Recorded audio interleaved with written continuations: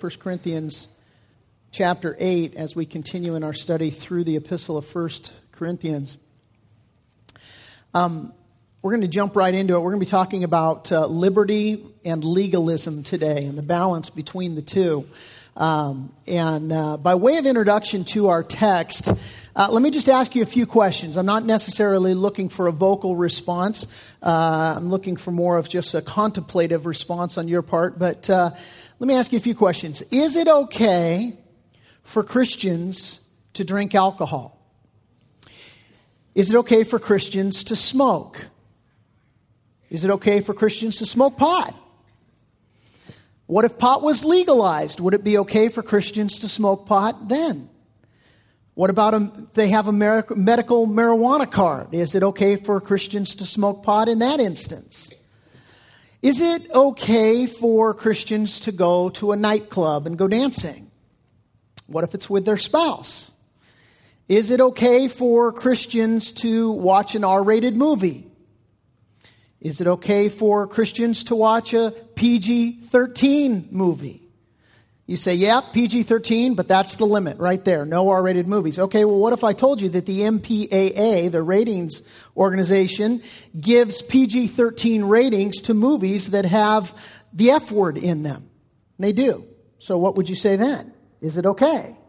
Is it okay to dress up for Halloween?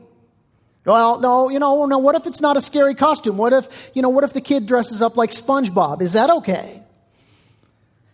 See, depending on who you talk to, you're going to get different answers to each one of these questions, and that's what the Apostle Paul is dealing with here. Now, if you've been here for any length of time, you know the background. Bear with me. Maybe you've just joined us. So the basic background of this epistle of 1 Corinthians, and for that matter, 2 Corinthians, is that the Apostle Paul has established a church. He established this church in the city of Corinth. Corinth, a very pagan city, a very immoral city. And the reason that we as Christians go into immoral cities, typically in a missional perspective, is that we want to bring Christ into that culture. And that was Paul's objective. And so he establishes the church, and his intention is to bring Jesus to the Corinthians. But as we've noticed and have been discussing, rather than having the church make its mark on the community was making more of its mark within the church, and that's the occasion in the writing for 1 Corinthians, for 2 Corinthians. The Apostle Paul and the Corinthians exchanging letters back and forth, he trying to get them back on course, and them asking some clarifying questions.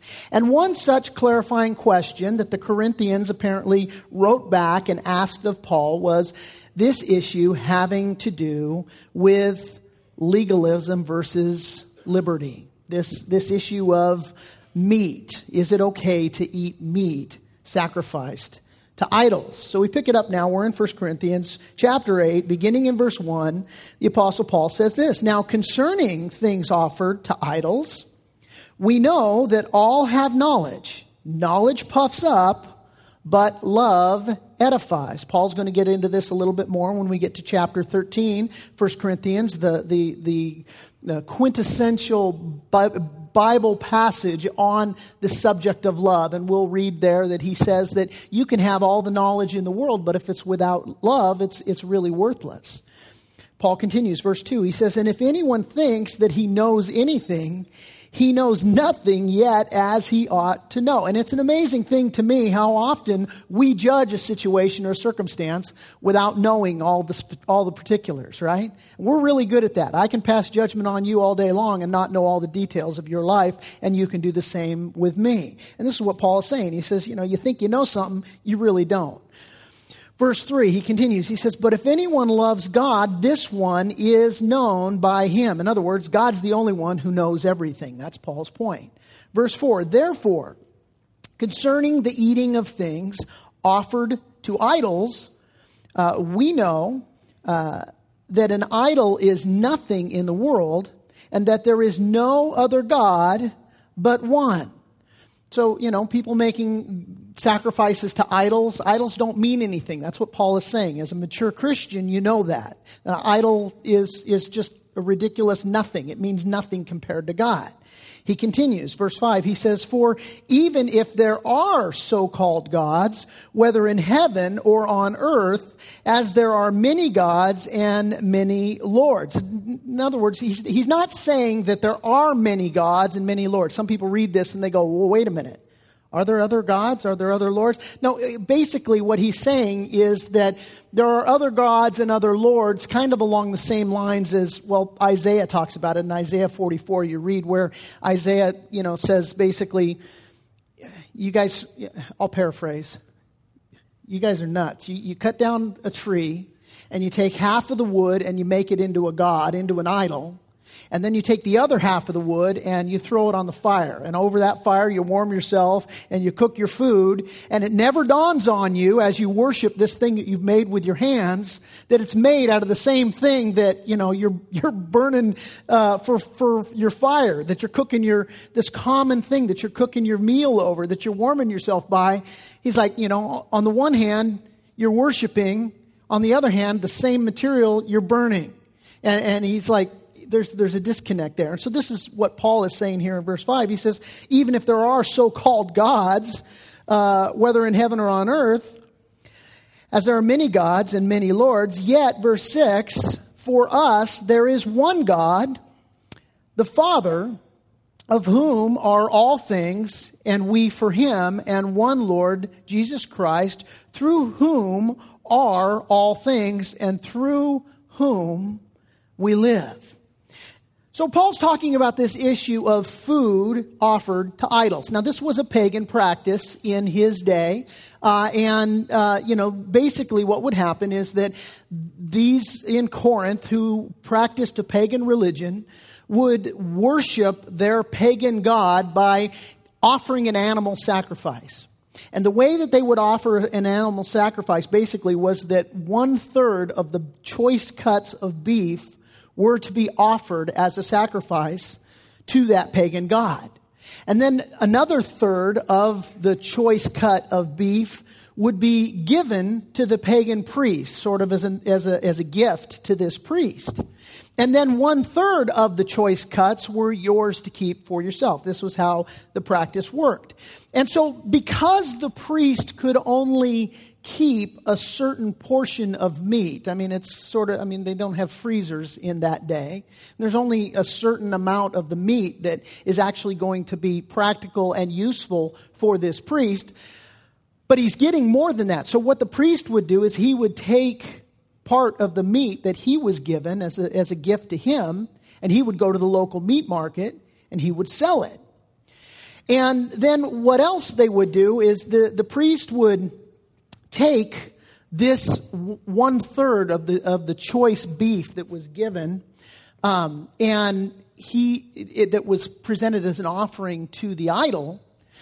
The understanding was that the idol wasn't interested in the physical beef. The idol was interested in the spiritual, the soul, if you will, of the beef. And so when they would present the choice offering to the idol, it was just for the soul of that animal. And so after a specified period of time, while the meat was still good, they made the offering, and then the idol, the god, little g, was satisfied with the soul offering of this meat. Well, then now you could remove the meat, and the meat's still good. So what the priest would do is exactly what I would do. He takes the meat and he goes down to the meat place, the butcher, and he sells that too. A little cash, a little thing to pad his pocket. So this was the standard practice. Now,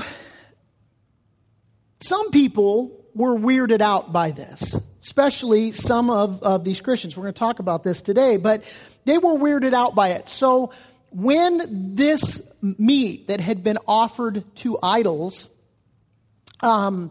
came to market, so to speak, it was typically greatly reduced in price. You got it as a bargain because not everybody was cool with it. There was a certain segment of society that was weirded out and said, "Hey, that was offered to a pagan, god, and I don't want to have anything to do with it." And so it was a bargain at twice the price, man. It was offered really cheap. It's the best cut of meat, and it's on sale. It's kind of like that old joke. It's the Jewish dilemma. Pork at half price, And so so there's the deal. And so, the legalist, by definition, those that fell into the category of being a legalist, being weirded out, the legalist, by definition, was that person that was like, again, uncomfortable with this. They didn't want to have anything to do with it. A legalist, again, by definition, is somebody who's a little bit black and white in terms of their dealing. They're like, a Corinthian legalist would say, I don't want to have anything to do with pagan meat. That was offered to a pagan god. It's unclean. Stay back. Man, and so this legalist would want to maintain strict separation. They would want to isolate themselves. They would want to, isolate themselves from the world and from this pagan god. And it's like, that's going to adversely affect me and influence my spiritual walk. And it's similar, this isolation and insulation that the legalist would practice in that day and age. It's similar to the way the Christian legalist of our day would carry themselves. This idea of I have to isolate and insulate myself from the pagan world around me. And so typically, if you're a Christian legalist today where you feel defiled by the world, what you do is you have a tendency to live your life in a bubble and to try and insulate yourself from, the sinful practices of the world. So typically, legalists in our day have the attitude that says, all alcohol is sin. All alcohol. You can't have, if you have one drink, you're in sin. If you dress up for Halloween, it's satanic. That's sin. I don't want to have anything to do with that. Somebody who's more legalistic minded might maintain that going to an R-rated movie is sin. And you say, well, it is. Well, that would make you a legalist in that respect. You're like, no, I'm not going to do this thing. Now, on the other side of this legalism coin is the person who's more liberty-minded. This is a person who has more liberties. They rejoice in their freedoms in Christ. And so somebody who's more liberty-minded might respond to a legalist this way. The legalist would say, well, going to any R-rated movies is sin. It's bad. And the person who's more liberty-minded would say, what about the Passion of the Christ? That's rated R. What about that? I can go to that. And so that there's this constant, back and forth between the person who says I have liberty in Christ and the person who says, man, I want to separate. I want to live in the bubble. I want to isolate myself. And there's this constant tension. The liberty-minded Christian would say to his fellow Christian brothers in Corinth, he'd say, man, you're worried about being defiled by pagan gods in partaking of meat, but there's no such thing. They're fake. They're not real. These are figments of the person's mind. And so they want to offer to some fake and phony God. I don't care. There's only one true and living God. And that God made cows out of steak. And as it turns out, that steak, that filet mignon, is on sale right now for half price. And so I'm having a barbecue, baby, and you need to lighten up and have a drink. That's basically what the liberty-minded Christian would say. Now, if things, again, just stayed there'd be no problem, really. If the legalist said, man, I'm really uncomfortable with all this stuff. I want to isolate myself. I want to worship God in a very conservative way, and I want to keep the world as far from me as possible. Hey, that's cool. And if the liberty-minded Christian said, okay, I'm going to worship God in a more liberal way, and he did so by faith, well, each one is free to exercise, to work out their own salvation between them and the Lord. And things would be cool if that's the way it worked out. The problem is it never works out that way. It never stays that way. Typically what happens, and what was happening here in Corinth, was that the situation produced contention between the legalist and between the liberty-minded Christian. And so the legalist said, you're eating pagan meat? You're going to hell, man. You went shopping for steak at the Corinthian idol meat market? You sinner. And this was the legalist interaction with the liberty Christian. The liberty-minded guy said, lighten up, have some steak, get a beer. It's cool, dude. You're freaking out over nothing. And so they were, having this kind of conflict. Now, this kind of stuff happens all the time. Seriously. True story. Several years ago, we go on a cruise ship for a marriage retreat as part of a church. We've got, 100 people, a couple hundred people on this cruise ship that's part of this marriage retreat. And, they have shipboard activities. Some are cool to participate in, some not so much.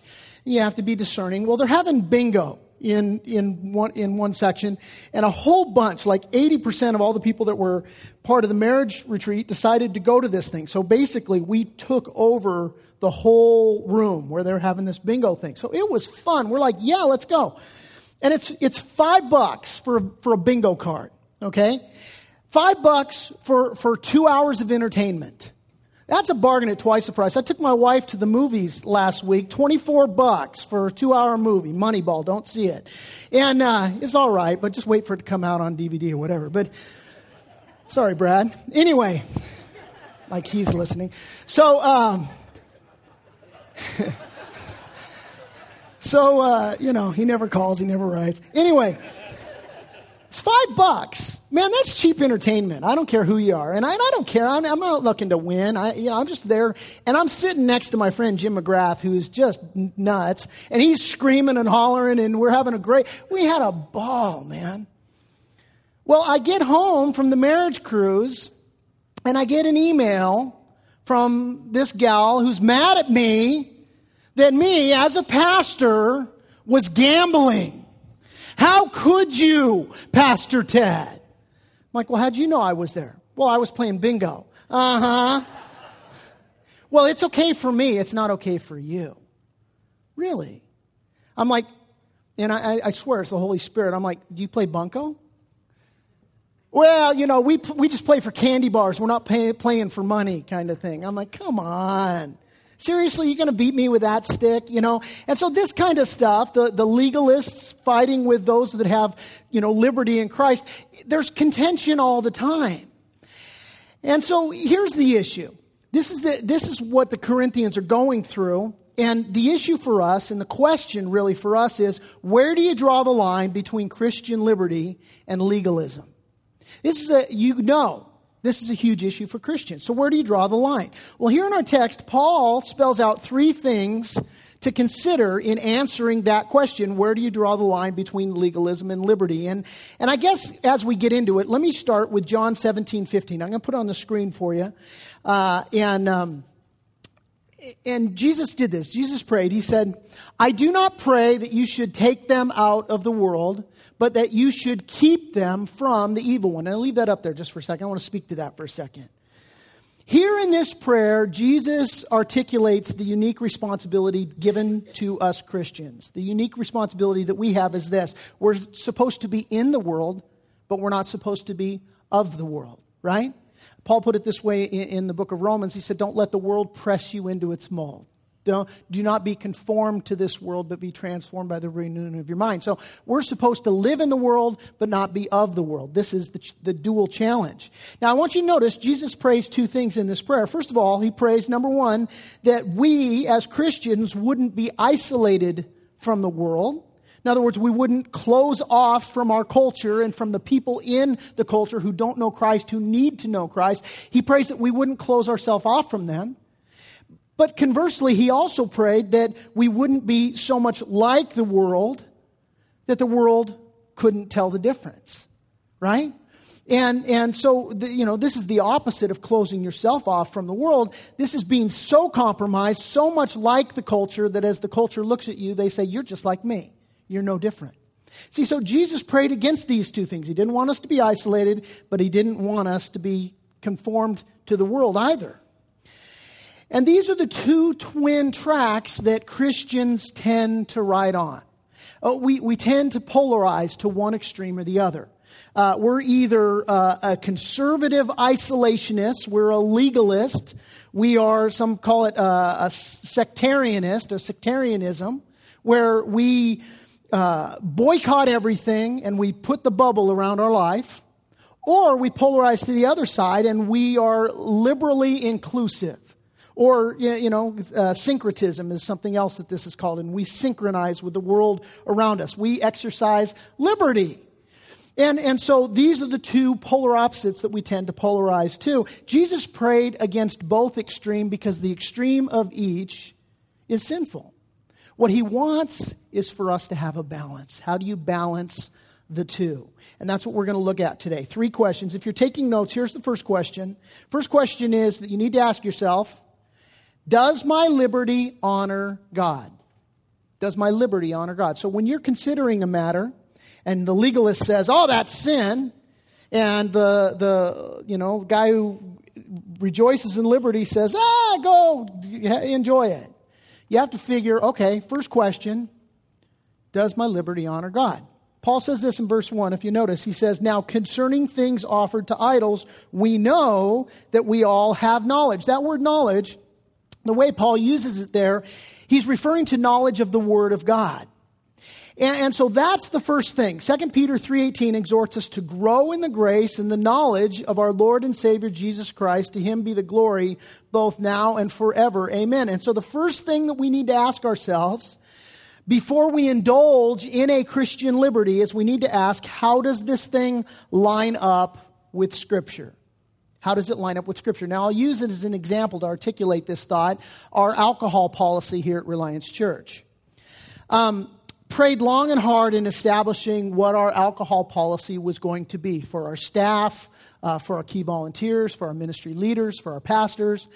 And I will just say this, just so that I'm not misunderstood. At the very beginning, at the very outset, I want you to know my personal position on alcohol is I hate it. I hate alcohol.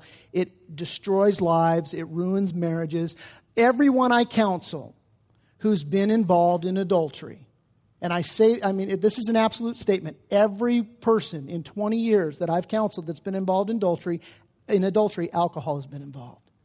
My personal experience is that alcohol has wreaked havoc on my family. My grandparents on both sides struggled with alcohol. My grandmother on my mother's side committed suicide after years of struggling with alcohol addiction. My grandfather, fighter pilot in World War II and an alcoholic, and struggled with alcoholism, wreaked havoc through our family. Ironically, that same grandfather, after he got his life clean, was himself in a car accident with a guy who was drunk. The guy was drunk, popping pills, looking to commit suicide, came up the off-ramp of the freeway and got into a head-on collision with my grandfather. He spent 3 months in the ICU. He recovered, but he spent the rest of his life in horrible pain. His hip just shattered. And so I've seen alcohol just devastate. My personal experience, my marriage was almost ruined by my personal consumption of alcohol. And so there's a number of reasons I don't drink today. One is because I'm a pastor, but the biggest reason is because I'm an idiot when I drink. And so I hate alcohol. I hate it. I hate it. Now, if I had my way, our policy at the church would be, you don't drink 1 drop of alcohol, and we're good. But if you drink, you're out. That would be my personal policy if I had my way. But biblically, I can't make that our policy. Because God doesn't make that the policy according to Scripture. Is it a sin for Christians to drink? It all depends. See, if you, coming to this church on occasion, have a sip of alcohol and you have a drink, a glass of wine with dinner, and you don't get drunk, and that's the catch, because the Bible speaks very clearly, read through the book of Proverbs, that getting drunk is sinful. But to have a drink is not sinful in and of itself. In fact, the first miracle that Jesus performed was to transform water into wine. And so having a drink of alcohol in and of itself is not sin. Now, I can make the argument that it is for pastors and elders. If you read 1 Timothy chapter 3, and there are those that argue with me, and I personally don't care. 1 Timothy 3:2 says this, that a pastor is to be blameless and that he's to be sober-minded. And then 1 Timothy 3:3 says that a pastor is not to be given to wine.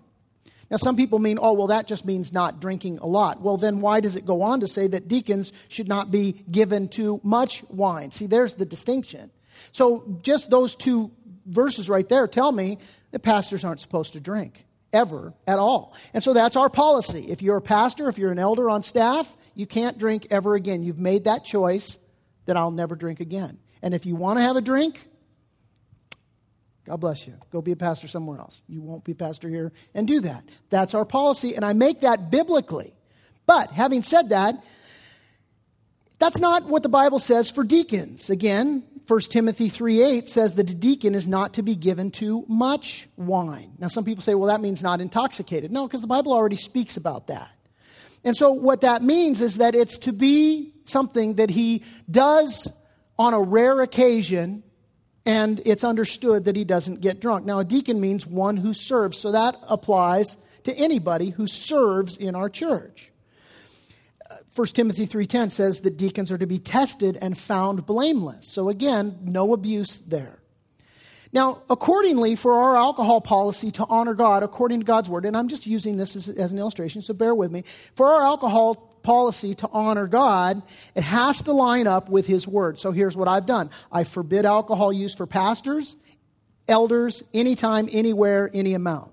I forbid alcohol intoxication for everyone across the board. That's biblical. I forbid alcohol consumption at any Reliance Church event. That's just something that I have the prerogative to do, and we don't allow it anywhere. If you go to a Bible study and somebody has a glass of wine, I want a phone call because that Bible study won't be there anymore. That's the stance that we take, and all of these are biblical stances. Now, having said all that, what's my alcohol policy for you? Here's what I do. I say, look, I can't forbid it because the Bible doesn't forbid it. I just discourage it. I just say, you know what? I just don't think it's prudent. Nothing good comes from alcohol. Really, seriously. If it's not a big deal, then why is it a big deal? Just abstain from it. So I encourage you, man, just abstain from it. Just avoid it. But if you have a drink, are you sinful? Are you being in sin? Can I make a policy that precludes that? No, because God doesn't make a policy that precludes that. You get what I'm saying? So that's the first litmus test. We have to you have this attitude when it comes to our liberties. What's the Word of God have to say? Let's apply this idea to other liberties. Can I smoke pot? Pot smokers, man, you all know Genesis. I say you all know, in case you're listening.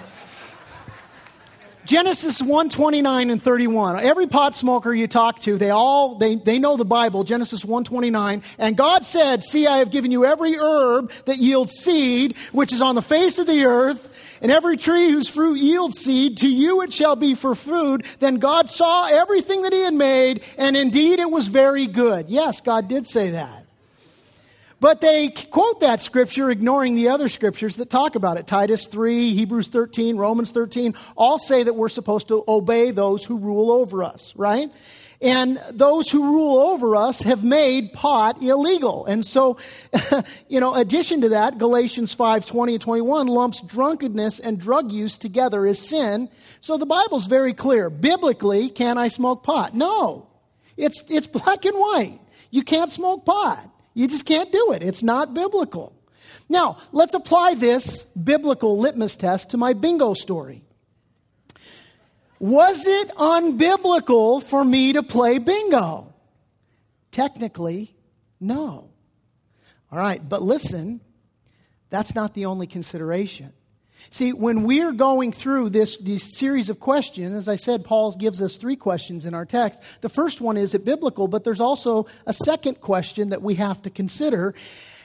And so the first one is, does it honor God? But here's the second question. Again, if you're taking notes, does my liberty honor others or does it harm others? Not only is my liberty biblical, but does it honor others or does it harm others? This is the second question that we need to ask ourselves. See, here's what Paul says, verse 7, continuing through our text.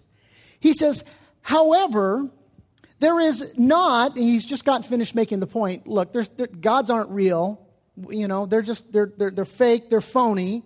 Even if there are so-called gods, they're For us, there's only one God. He's made that point. Now he says in verse 7, however, there is not in everyone that knowledge. In other words, what he's saying is that not everyone is mature enough to know that food sacrificed to idols doesn't mean anything. This is his point here. He continues, he says, for some, verse 7, with consciousness of the idol until now, eat it as a thing offered to an idol, and their conscience, being weak, is defiled. Paul talks about this idea in Romans 14, where he says whatever's not of faith is sin. This is the idea that Paul's conveying here to the Corinthians. He's saying, look, that's whether or not God says it in his words, not the only consideration. You also got to take in mind, what's my liberty and my exercise of my freedoms as a mature believer in Christ? What's that going to do to my weaker brother? That's the whole idea here.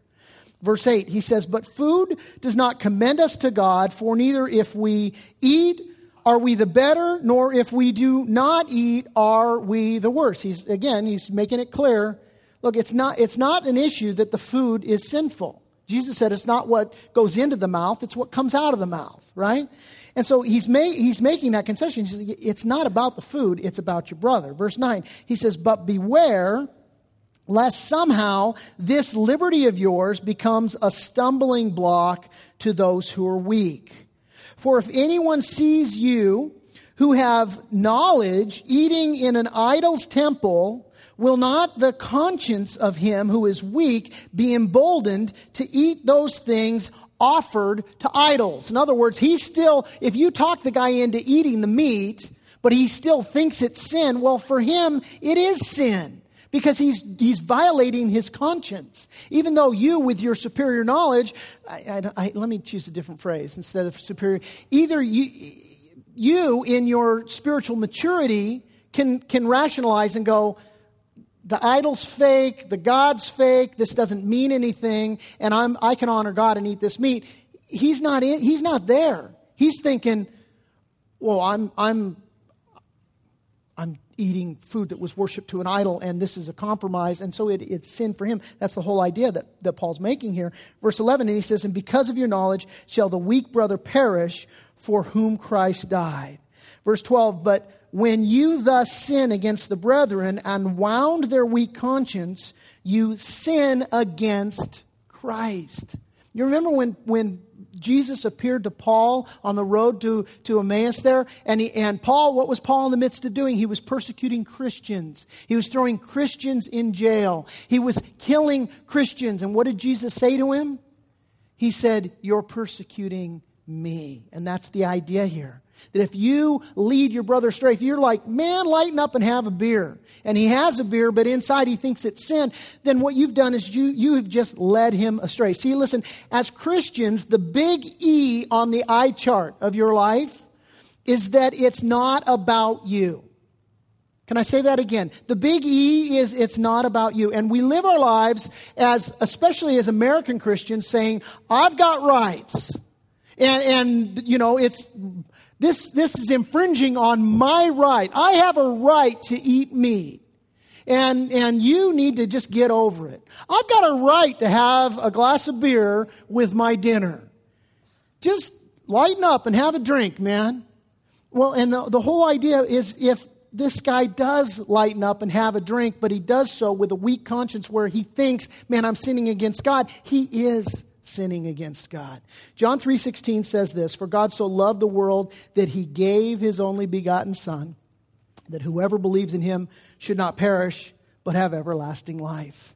And 1 John 3:16 says this, by this we know love, because he laid down his life for us, and we also ought to lay down our lives for the brethren. And so what John says, guys, is this. He says some Christians are weaker than us, and we can either help them by being considerate of their immature sensitivities, or we can hinder them by being inconsiderate of their immature sensitivities. Several years ago, I went to Indonesia on one of several trips over there, and I had a guy with me on his first trip. We were in Bali, and there on the hotel grounds, there was a Hindu temple. And it was very elaborate, and there were offerings that were there, these food offerings in this big ornate stone, sort of thing outdoors in this cordoned off area. And you entered through this sort of decorative gate, and I went walking right in. Well, he sensed that there was something not right, and he put on the brakes at the threshold. He couldn't cross the threshold. I turned around, I'm like, what's going on? He's like, white as a ghost. What is this place? I'm like, it's a Hindu temple. He's like freaking out that I'm in there and he's not about to go in there. I go, dude, relax. Our God's bigger than their God. And in that moment, he was like, you could see this look of realization on his face. He was like, oh yeah, our God is bigger than their God. So by faith, he walked through that gate and we walked into that Hindu temple there on this hotel grounds. And we're just looking around. And again, it's by faith. I'm like, I'm not there to worship the Hindu God. I'm there just to look around and see what are these crazy people doing, I'm a son of God. I'm a child of God, so I don't care about this. And Anthony, by faith, was able to do that. Now, if he wasn't able to do that, well, I wouldn't have forced him to go in. If he's like, man, I'm not going in, I would have said, hey, brother, that's cool. Because again, if I would have coerced him to going in, it would have been something that he was not doing by faith. I would have been leading him into sin.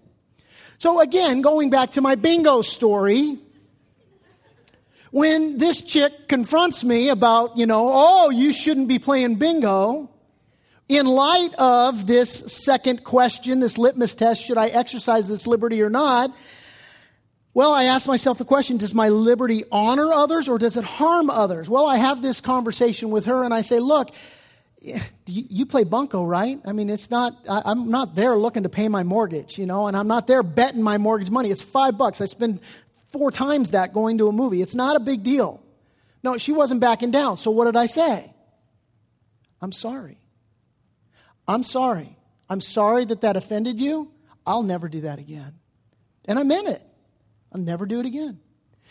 And that's the right answer, because it's not just about, is this biblical, is this not biblical? It also has to be considered, hey, man, am I honoring this person or am I harming this person by exercising this liberty? Yes, it's a liberty of mine. Yes, I can do it. But I couldn't do it leading her astray like that. It was going to harm her. And so, again, I need to be mindful of that. And so the big idea of using our liberty to honor others is that we yield for their sake. And this brings us to the third question that we need to ask ourselves. Again, the first question we ask is, hey, does my liberty honor God? Is this in accordance with God's word? The second question is, does my liberty honor others or harm them? Here's the third question. The third question to find balance between liberty and legalism is this: am I willing to yield my liberty for the benefit of others?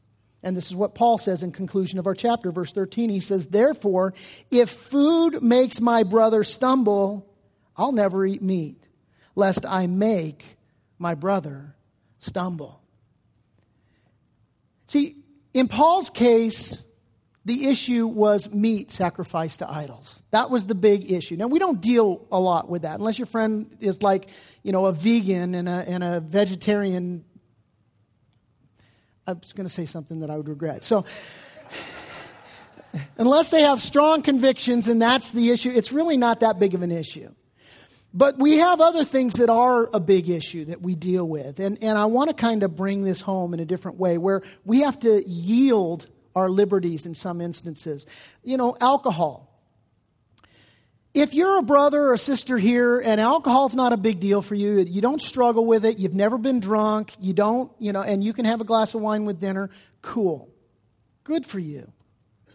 But you need to be mindful, especially if you're somebody that's known, like maybe you're very much involved in ministry. The request that I humbly make to our leaders is, can you not drink in town? Because really, especially if you're working in the children's ministry, man, kids go in, they see you having a drink. It's just, man, you might make them stumble, And some people go, oh, well, that's just ridiculous. Where do you draw the line? You know what? I don't know where you draw the line. At love is where you draw the line, really. And it's not black and white, it's gray, man. And so I just say, hey, can you just err on the side of caution? If you're going out to dinner with somebody and you know that they struggle with alcohol, hey, that's a no-brainer, man. Don't have anything to drink. You know, if you're making plans to go out and, hey, we're going to go shoot pool down at the Q Club or whatever it is, and you know a guy has had some struggles in the past, hey, they're serving booze there. Let's do something different, man. Let's just not do that. And again, this is a real life application for us that we can just go, hey, how can I yield my liberties in a way that's going to honor this person? Ladies, let me illustrate something else. Your attire, okay? Do you have liberty to wear, you know, a dress that looks good on you? Yeah, you do. Do you have liberty to make choices with your clothing? Yes, you do. Are there times when maybe you could yield a liberty for the sake of not causing someone to stumble? Absolutely there is. And again, I'm not going to get legalistic about this. I'm just going to say love would dictate that you look in the mirror and say, is this something that is going to cause someone to stumble? And maybe here's a good litmus test for you, those of you ladies who are married. Would I think of a woman that makes you insanely jealous, would I want her to wear something like this around my husband? You know? And maybe that might cause you to, you know, put on a sweater or something. I don't know. You know, but again, it's just a practical application, something that you could say, hey, this is a way that I could yield perhaps a liberty. Here's a silly example in my home. I love watching The Simpsons. I think it's hysterical. My wife hates it. It really bothers her.